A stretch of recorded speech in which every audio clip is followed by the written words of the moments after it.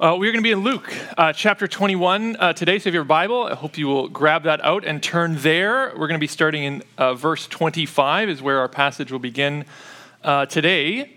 But before we jump into reading the passage together, let's pray.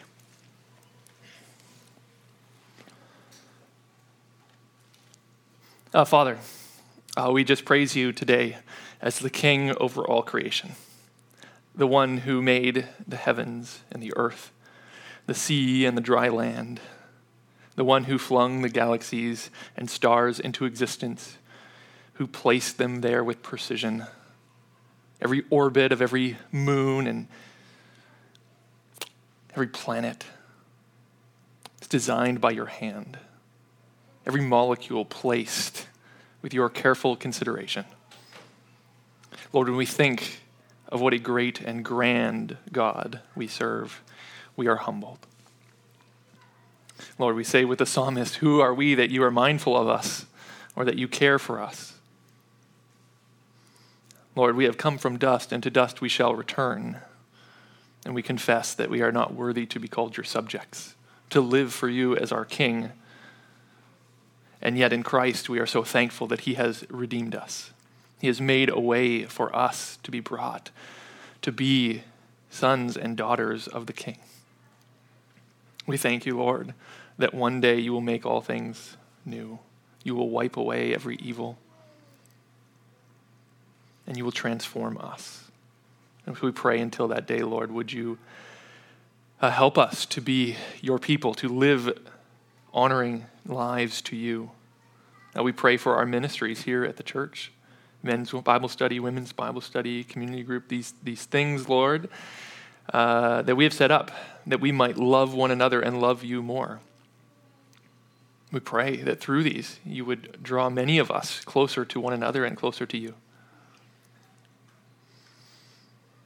Lord, we want to be found faithful as a church when you come.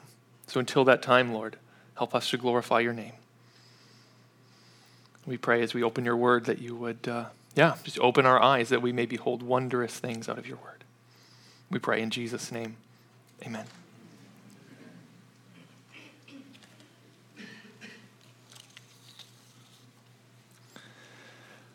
For over 2,000 years, Christians have always believed that Jesus is returning. This is something that among Christians, nobody really debates. Everybody agrees that one day Jesus will return. The Apostles' Creed, one of the oldest creeds in Christian history, states that Jesus has died, he's risen from the dead, he's ascended into heaven, and there he is seated at the right hand of God the Father Almighty, who will come to judge the living and the dead. Everybody agrees Jesus is coming back. They disagree to when and how and what that exactly looks like. There's lots of disagreement there. But the fact that he is returning, everybody agrees. Here's the question, though. Everybody agrees Jesus is returning. What difference does Jesus' return make in our lives? Like the fact that he is returning, how does that affect how you live now? What difference does it make? Or if you think about it another way, Jesus often tells us to be prepared for his coming. What does that look like? What does it mean to be prepared that Jesus would come back? What does it mean to be ready? Does it mean there's certain things we need to do? Certain actions we need to take? A particular kind of life we're supposed to be called to? Does just being ready simply mean that we just kind of, are intellectually ready? We know that he's going to come back, but we kind of just carry on our life like normal, and when he comes, he comes. What exactly does it look like for us who are Christians to be ready when Jesus returns? The passage that we're going to go through today answers that question. Jesus has been teaching, as we saw last week. Matt walked us through as Jesus talked about the fall of Jerusalem that was going to happen in 70 AD and how the people ought to be prepared and be ready and what it looked like in their time of waiting until that happened. He now turns to the long-term view of what is going to happen when Jesus returns. And how do we as Christians respond? How do we wait? What do we do until that time? So if you have your Bible, again, Luke chapter 21 is where we'll be. As we read through, the words won't be on the screen, but hopefully you can just follow along with your Bible or Bible app or something you have open. We'll start in verse 25, and we will read right through to the end of the chapter. So please read with me. Luke chapter 21, verse 25 says this. Jesus speaking, "And there will be signs in sun and moon and stars, and on the earth distress of nations, in perplexity because of the roaring of the sea and the waves. People fainting with fear and with foreboding of what is coming on the world. For the powers of the heavens will be shaken. And then they will see the Son of Man coming in a cloud with power and great glory. Now when these things begin to take place, straighten up and raise your heads because your redemption is drawing near." And he told them a parable. "Look at the fig tree and all the trees. As soon as they come out in leaf, you see for yourselves and know that the summer is already near. So also, when you see these things take place, you know that the kingdom of God is near. Truly I say to you, this generation will not pass away until all has taken place. Heaven and earth will pass away, but my words will not pass away. But watch yourselves, lest your hearts be weighed down with dissipation and drunkenness and cares of this life, and that day come upon you suddenly like a trap. For it will come upon all who dwell on the face of the whole earth. But stay awake at all times, praying that you may have strength to escape all these things that are going to take place, and to stand before the Son of Man." And every day he was teaching in the temple. But at night he went out and lodged on the mount called Olivet. And early in the morning all the people came to him in the temple to hear him. This is God's word. As we begin, I want to just give us the main idea, the main point I think Jesus is talking about here in this passage. And we've already mentioned it really. It's quite obvious, and that is that Jesus will come again. Jesus will come again. That's the main thing he's trying to teach us here. We see it in verse 27. Jesus says, "And then they will see the Son of Man," talking about himself, "coming in a cloud with power and great glory." And Jesus here is drawing imagery from the book of Daniel of this Son of Man that's going to come with power to take over his kingdom, to rule and rightly reign. And he applies that to himself of him and his second coming. And like I said, we all kind of agree that Jesus will return. The question we all have is when. And Jesus kind of seems to answer it for us here in this passage. He says in verse 32, he says, "Truly I say to you, this generation will not pass away until all has taken place. Heaven and earth will pass away, but my words will not pass away." And it almost sounds like he's saying this generation, these people who I'm with now, they won't die until I come. But of course, Jesus, those people he spoke to, they died and he didn't return. So it obviously does not mean that.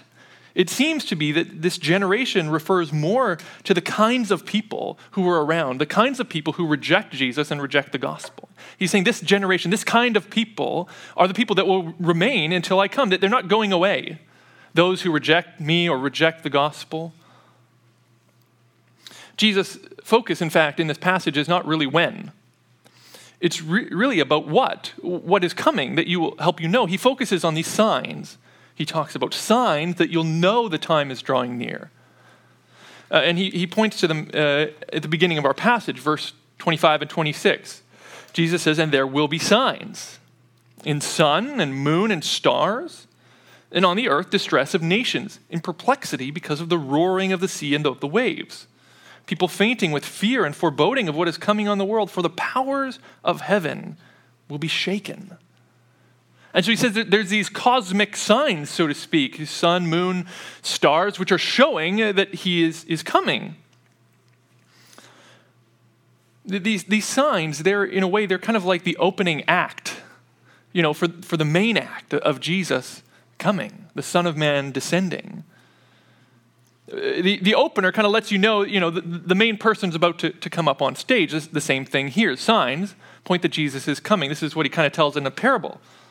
This same idea, verse 29, he told them in a parable, look at the fig tree and all the trees. As soon as they come out in leaf, you see for yourselves and know that that the summer is already near.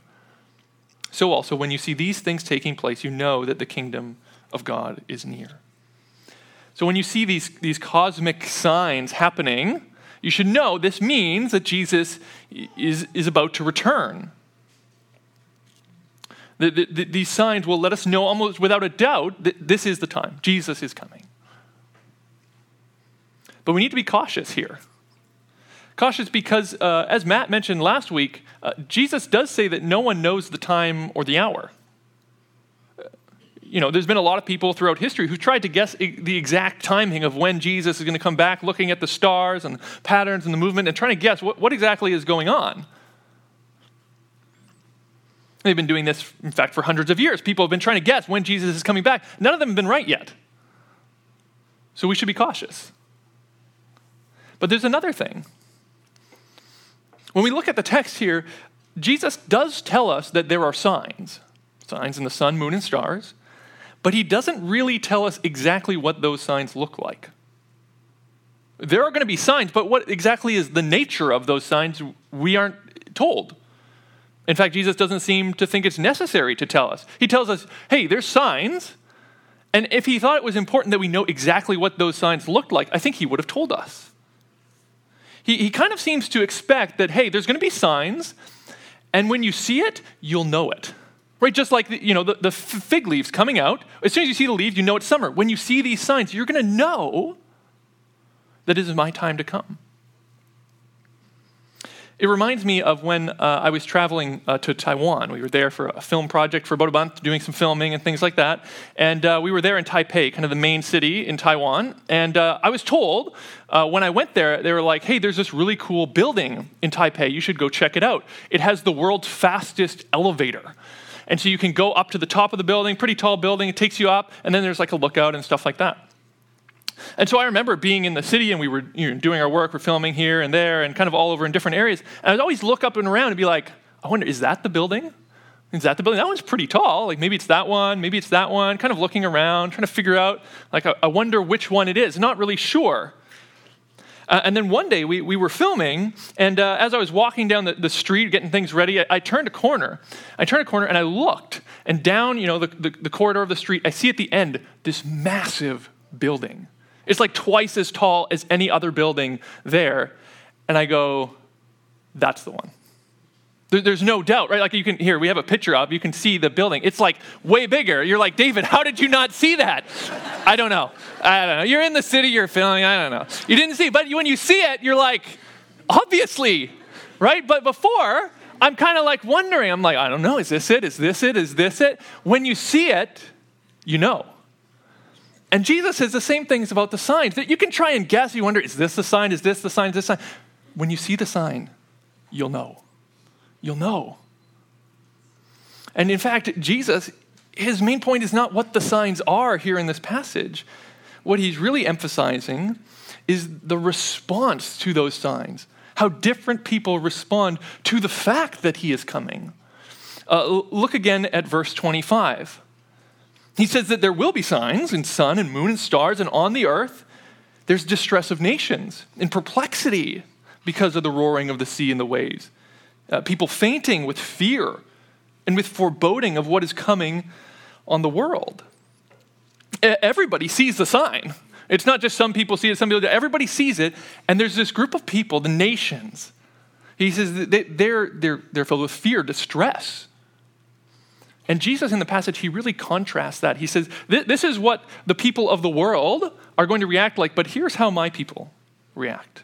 And it's very different. And so what I want to do is give us two responses to Jesus' return, two responses to his coming that Jesus says his people are to have. And so the first response, he says, is that his people should be filled with hopeful anticipation. Hopeful anticipation. This is there clearly in verse 28. Jesus says, now when these things begin to take place, straighten up and raise your heads because your redemption is drawing near. When everybody else is in fear and perplexity and distress, when everybody else is looking down, he says Christians should be looking up. This idea of raise your head, it's this, have this hopeful confidence in what's about to happen. Raise your head, look up, People around, they're worried, they're distressed. They're saying, what's happening in the world? These signs, these waves, the storm, all this, they're saying it's too much. What's going on?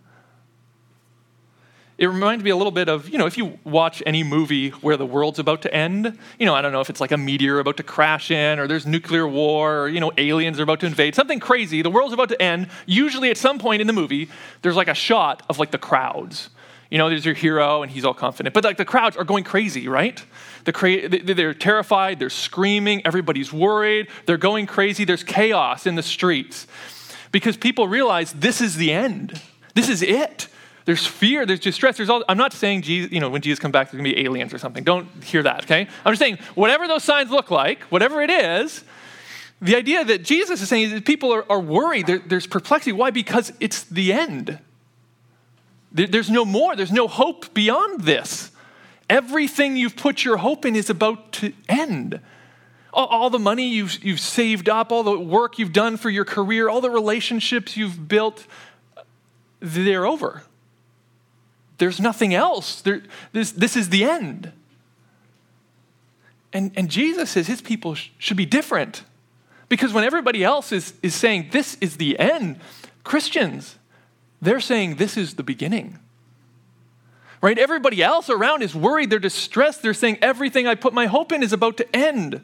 Christians are saying everything I put my hope in, it's about to start. Right? Everything we put our hope in is about to start. This is it. The redemption is drawing near. The thing we've been waiting for, longing for.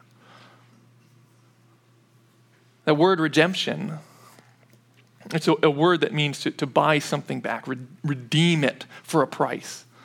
Right? And that's, what we talk about, what Jesus has done is that he has redeemed his people.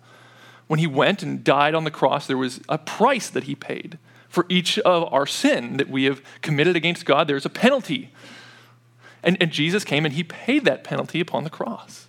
He took the death that we deserve so that all who believe and trust in him might be saved. And he accomplished redemption. But here's the thing about this redemption. Fully accomplished on the cross. Jesus did everything. It's all done.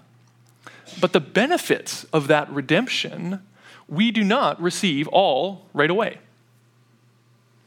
When we come to faith in Christ, when we put our trust in him and say, yes, I believe what he did on the cross paid for my sin, we get, as it were, like a down payment of that redemption. We get a bit. We get a slice of what it is. We are now adopted as sons and daughters of God. We have that relationship with God restored. He no longer looks at us as the sinful people we are. Instead, he looks at us as if we had lived that perfect life of Christ. There's an incredible benefit to being brought into the family of God. There's amazing benefits. But it's not the fullness of the redemption. Because, these people who've been saved, they still sin. They still feel the trials. They still feel the afflictions of this world. They still feel all the fears and the anxieties. They still live in this broken world. Or to say it another way, that Christians now have been saved from the penalty of their sin. They have been redeemed from the penalty of their sin, that they no longer bear that. Yet there is a power of sin over us and over our lives that still remains. There's a presence of sin in the world around us that still remains. A penalty, yes, but the power and the presence of sin is still there. We still need to be redeemed from that. And that is what the Bible says happens when Jesus returns. There is a full redemption that happens. That wonderful day when it is not just our souls and bodies that will be redeemed, but all of creation will be redeemed. Now look at how John writes about the redemption that will be ours in 1 John chapter 3. He says, "Beloved, we are God's children now." So we are God's child. We've been adopted. There's some benefit of redemption now. And what we will be, so there's more, has not yet appeared. There's more to come. But we know that when Jesus appears, we shall be like him because we shall see him as he is. So there is a day coming when Christians will be transformed, so that the power of sin over them no longer remains. There's this amazing transformation that we become like Christ. All of our sinful thoughts, all of our sinful motives, all of our desires and actions are wiped away. We are remade totally new. We no longer have that envy and pride and jealousy and bitterness. Instead, our hearts are full of the love of God. The burdens and anxieties of our life fall off our shoulders. We no longer have just the desire to do, but the desire to not do something, but not the ability to carry it out. We now have not only the desire, but also the ability to live holy lives, perfect before the Lord. No sinful thoughts, no sinful actions, perfectly redeemed. But not just that our souls are redeemed. When Jesus returns, the Bible talks about the redemption of our bodies. Think about this. Every ache in our body is gone. Every chronic illness wiped out. Every cancer cell destroyed. Your body working, functioning exactly as God has designed it. There's no more glasses. There's no more migraines. There's no more canes. There's no more walkers. There's no more meds in the morning and side effects to manage. You have a body that works exactly as it was meant to. And not just the redemption of our bodies, the redemption of this world. I mean, all of the evil in this world, all of the things that cause us anxiety and stress are gone. All of the disasters, all of the sicknesses, all the thorns, the thistles wiped out. There's now a world of perfection with our Savior. That's full redemption. And we should long for that day. We should long for that day because that is the very best. It's what we hope in. It's what we put our trust in and say, this is what we are looking forward to as Christians. Isaac Watts was an old hymn writer, and he wrote a great little hymn, which I think expresses it well. He says, "How long, dear Savior, oh, how long shall this bright hour delay? Fly swifter round, ye wheels of time, and bring the welcome day. His own soft hand shall wipe the tears from every weeping eye, and pains and groans and griefs and fears, and death itself shall die." That's what we as Christians hope in, a hopeful anticipation of Christ's return. It's not that when we see the signs or think we see the signs, we are distressed, we are feared. No, it is a hopeful anticipation. The thing we long for most will finally be here. So that's the first response. The first response is this hopeful anticipation. But there's a second response that Jesus gives near the end of our passage here today. He says we are to watch ourselves. To watch ourselves. Now look at verse 34. Jesus says, "But watch yourselves, lest your hearts be weighed down with dissipations," which means like an unbridled indulgence, and drunkenness and cares of this life. And that day, that final day that Jesus returns, will come upon you suddenly like a trap. For it will come upon all who dwell on the face of the whole earth.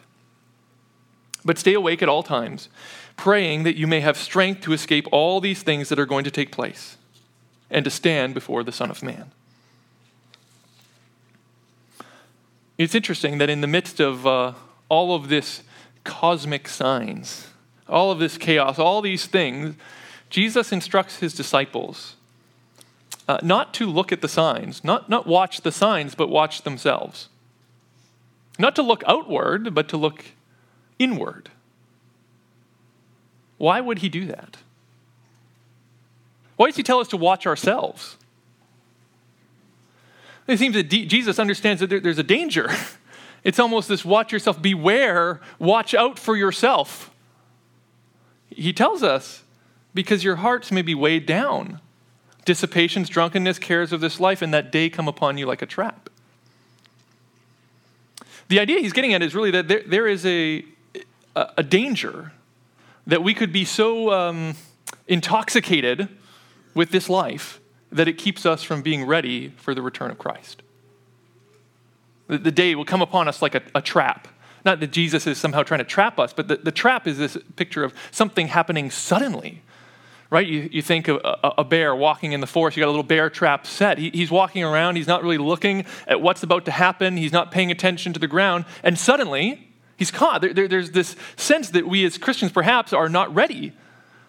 We're not prepared. That we're just kind of going aloft and our hearts are weighed down. Our hearts are perhaps drawn away from Christ in a way in which, when he comes, we're shown to not have any real true faith at all. In fact, the book of Luke is full of warnings like this. Luke picks up on a lot of stories that Jesus told about this exact danger. Luke records Jesus telling the parable of the sower. The parable of the sower is a story Jesus tells about a man who goes out to sow seed. And there's 4 different soils. There's a hard soil, a rocky soil, a thorny soil, and a good soil. And the thorny soil, the plants kind of begin to grow, but there's a bunch of weeds, thorns that are growing up alongside of it. And they grow faster and more than the plant itself, and they kind of choke out the life of the plant. This is what Jesus says these thorns represent. He says, as for what fell among thorns, they are those who hear. So they hear the message of Christ, they hear his word. But as they go on their way, they are choked by the cares and riches and pleasures of life, and their fruit does not mature. Which in the context of the parable is talking about salvation. They're showing that they don't actually have the good soil, that their hearts are not truly right. Jesus tells another parable, the parable of the rich fool. Luke chapter 12, Jesus told him a parable, saying the land of a rich man produced plentifully. And he thought to himself, what shall I do? For I have nowhere to store my crops. And he said, I will do this. I will tear down my barns and build larger ones. And there I will store all my grain and my goods. And I will say to my soul, soul, you have ample goods laid up for many years. Relax. Eat. Drink. Be merry. But God said to him, fool, this night your soul is required of you. And the things you have prepared, whose will they be? The idea is that our hearts can be weighed down by the cares, riches, and pleasures of life in such a way that our hearts are not free to love and serve Christ as they should. Throughout the Bible, one of the images that comes up over and over again of talking about the Christian life is a race. That the Christian life is like a runner running a race, the race of faith. And we need to make it to the end. We need that end line being either our death or Jesus' return. And so as we run this race, this idea of being weighed down, it's kind of like you're a runner on this long distance race. You know you've got a long way to go. You know you've got a goal. You know you've got where you're headed. And as you're running along, you begin to start, picking up some things along the side of the road and putting them in your backpack. At first it's just some little pebbles here and there. You're like, oh, these are cool. You pick up some leaves and twigs and you're like, oh, this is interesting. You start stopping by the side of the road and you're talking with other people. They've got some things. You begin kind of trading things with them, storing up things. Before you know it, you've got like a laptop in your suitcase. You've got some big heavy rocks. You've got all this stuff that you find, big logs. You put it in. You've got all this stuff on your backpack. It's like a suitcase that you're wearing, just trying to run this race, and you get tired and more tired. And eventually, as you're running the race, you realize you're just so exhausted from running the race, it would be easier to just stop running. I mean, the things you really like are all the things you've collected in your backpack anyways. So why don't you just take them out and enjoy them here? You originally just brought them along for the journey.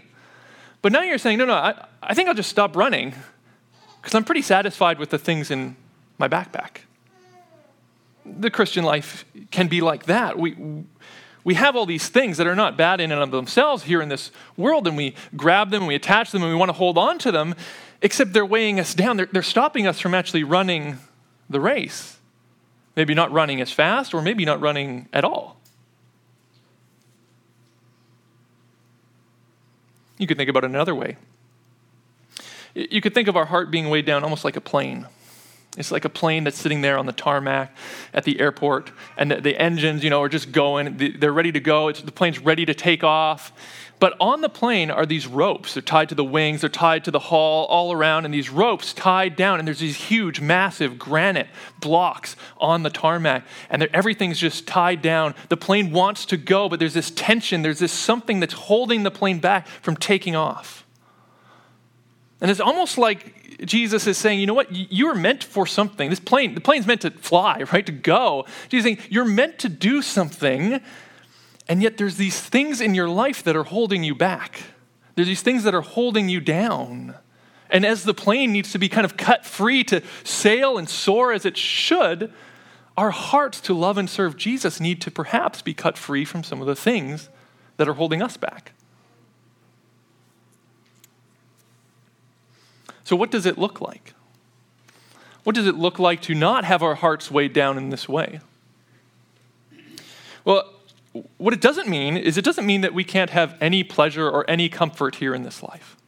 It's not that we deny all the pleasures of life in any sense. I mean, God has made good things. He's made good things for us to enjoy. He is the one who invented comfort and pleasure. There are things that God has given us that we might glorify Him through enjoying. It also doesn't mean that there are no cares in this life that we attend to. You got to work. You need to earn money for your family. Somebody has got to cook the meals. The house has to be clean. There's cares that need to be taken care of. What it means to not have our hearts weighed down is it means that we are willing to cut free any pleasure or any comfort that is slowing us down from living for Christ. That we are willing to cut free any comfort or any pleasure that is slowing us down from living for Christ. Any care of this world that perhaps is causing us to sin, but perhaps it's just a care of this world that's helping us dig our roots in deeper here in this world, here and now. We have to remember, we are pilgrims on a journey to the celestial city. We are sojourners in a foreign land. This world here is not our forever home. It's just a hotel stop on the way through. Hotel, go, great, unpack your clothes, put it in the drawers, but don't start setting up like picture frames and photos on the wall. It's not your home. You're just there for a bit. Don't get too comfortable. So Jesus tells us, stay awake, be ready, because the day may spring upon you like a trap. It may be coming, and you're saying, I'm not sure when Jesus is coming back. He hasn't told us exactly when, but it seems like he's done that for a reason. If we knew Jesus was coming back in 10 years, we'd say, okay, well, the first 9, I'll get it figured out, and then by the last year, I'll be all together. Jesus doesn't tell us. He just says, be ready now. Don't be consumed with the things of this world here and now. Be ready for my return.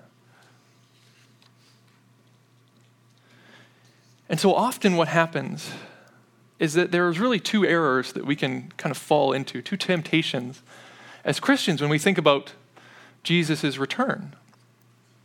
There are some of us who, when we think of Jesus' return, we think of him coming back, we think about being ready and what that looks like, we kind of start to focus on the signs themselves. We think about, okay, what do these signs exactly mean? When exactly is it going to happen? Are there certain political figures that mean this or that? Are there things in this world that we should correlate to Jesus' return? And we kind of become consumed with the signs. But there's the equally, opposite error, which is that we say, well, I know Jesus is coming back, and when he does, he does. And we just kind of carry on with our life. We're so consumed with what's going on in this life that the idea that Jesus would return, we don't really worry about. But there's actually something else that Jesus calls us to. He says, don't be consumed with the signs. Don't be consumed with this life. Be consumed with following me, with a life of holiness, with a life that's lived in glory to its Creator. That's what it means to be ready. That's what it means to be prepared.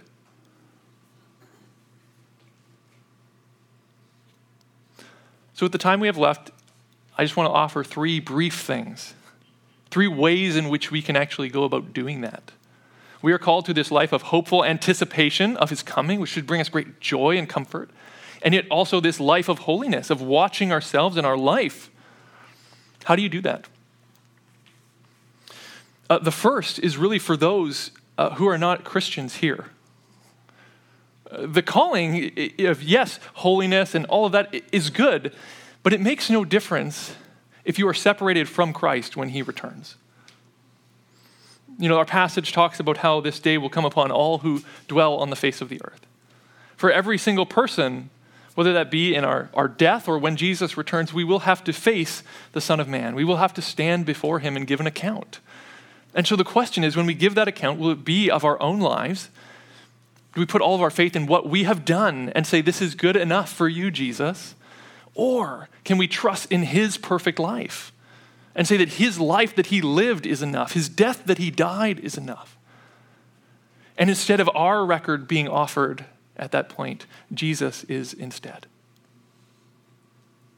We must first attach ourselves to Christ. But for the rest of us, those of us who would call ourselves Christians, there's 2 other things. 2 other things that I think we should keep in mind as we seek to think about how we can actually do this. The first, in relation to our calling to watch ourselves, is this: help others to watch with you. Help others to watch with you. This is what I mean. When we go about living our life, we can watch ourselves and we can see ourselves and our sin to a certain degree. But there are a lot of things in our life that we can't see. And there are a lot more things that we don't want to see. And Christ has given us the church, his people, to be able to help us see ourselves where we don't want to or can't. And in fact, this is what the author of Hebrews really encourages. He encourages us as Christians to help each other in this, not to live our Christian life on our own. This is what he says in Hebrews chapter 10. He says, let us consider how to stir up one another to love and good works, not neglecting to meet together, as is the habit of some, but encouraging one another, and all the more as you see the day drawing near. The other saying, look, Jesus is coming. The day is drawing near. So what do? How do you get ready? You encourage one another. You build one another up. You speak into one another's lives. God has given us other Christians for that very purpose, to help us watch ourselves where we can't.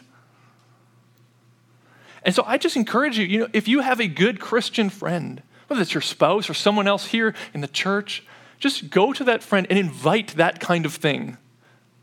Because it's scary to do that to someone, but just invite it. Ask them, say, are there things in my spiritual life that I can't see, but I should? Ask them, am I attached to this world in ways I shouldn't be? Ask them, are there ways in which I need to get ready for the return of Jesus, which I'm not doing? Are there things you see that I can't see, basically? Help me. And then when they tell you, say thank you. Say thank you. Don't get defensive. Don't try and defend yourself. Say thank you, and then go and pray about it. And discern if that's really, truly the intention of your heart. And I hope you see that in order to have those kind of conversations should actually be normal in the church. That shouldn't be like a weird thing. But in order to have that, you have to build relationships with other people in the church. You can't just go up to a stranger in the lobby and ask them this. They don't know you, and they'd be weirded out. You have to actually invest in other people in the church. You have to build into them, and you have to form trust and relationships, and that takes time and effort. And so I just encourage you, if you're not already in a community group, if you're not already in the Bible study, men's or women's, those are great places to do that. They're not the only place, but they are one of the main places that happens. So if you're not in one of those groups, I just encourage you, that's what those groups are for. So you can know each other and speak into each other's life and help each other grow in love for Christ and others. So watch with others. And the last thing is prayer. It's the thing, in fact, Jesus highlights in this passage. In verse 36, he says, stay awake at all times praying that you may have strength to escape all these things that are going to take place and to stand before the Son of Man. It's kind of this idea, if you were to stay awake, you need to be praying. Praying for God's help, because this is not something that we can do on our own. If we want to have that hopeful anticipation, if we want to be ready and watch ourselves properly, it's not something that we can just say, okay, I'm going to do it. It's something we need prayer, because our natural selves despise that. We do not want that on our own, and yet through God's Spirit working in us, there is hope that that can actually be achieved. But it means we go to God and we say, Lord, there's things in my life I probably don't want to give up. There's things in my life that I'm probably attached to in ways I shouldn't be. Help me see them and help me leave them for you, which is far better. It means that we pray, Lord, help me persevere in this. Help me continue on to the end. It's not our own strength. It's God that will hold us fast to the end. And so we pray and we ask him to do exactly that. So let me pray for us together.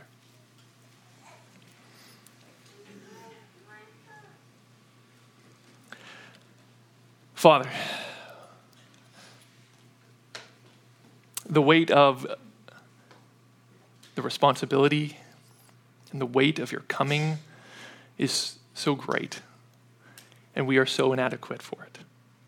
And so we ask, Father, for all of us sitting here, that you would give us strength to hold fast to you, to find the hope and the joy of your return in the midst of circumstances in our lives which seem unhopeful. And Lord, we pray above all that you would come quickly, Lord Jesus, and that you would make us ready. In Jesus' name, amen.